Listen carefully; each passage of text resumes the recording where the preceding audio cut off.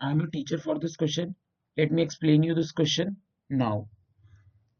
Obtain all the zeros of the polynomial 2x³ minus 4x minus x square plus 2 if two of its zeros are root 2 and minus root 2.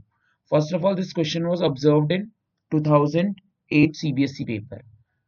Now, it is given that root 2 and minus root 2 are zeros of polynomial p of x equal to 2x³ minus 4x minus x square plus 2.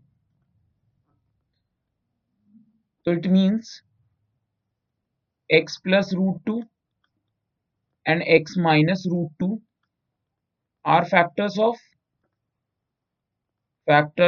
p of x.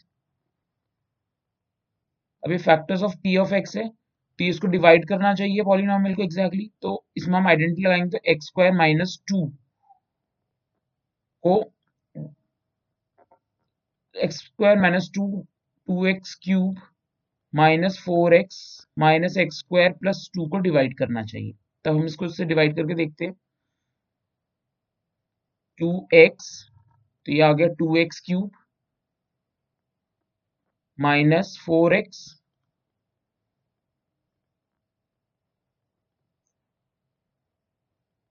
यहाँ पे बच गया x minus x square plus 2। अब यहाँ पे हम दे देंगे minus 1 से, तो ये आ गया माइनस एक्स स्क्वायर और ये आ गया प्लस 2, तो ये आ गया 0। तो हमारे पास जो हमारा क्वोशिएंट आ गया वो आ गया 2x माइनस 1। अब एक्स स्क्वायर माइनस 2 तो हमारे पास ऑलरेडी फैक्टर था, हमारे पास ये और एक फैक्टर आ गया, तो एक्स स्क्वायर माइनस 2 मतलब x प्लस रूट 2 और x माइनस root 2, right.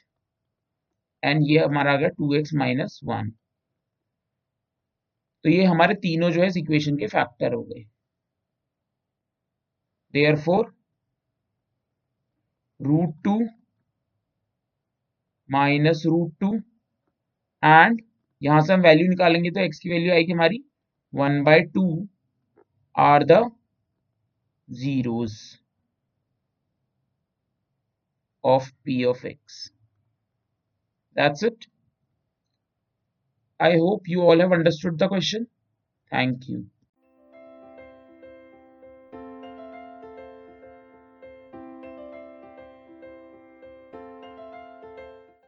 This podcast is brought to you by hub hopper and Shiksha अभियान।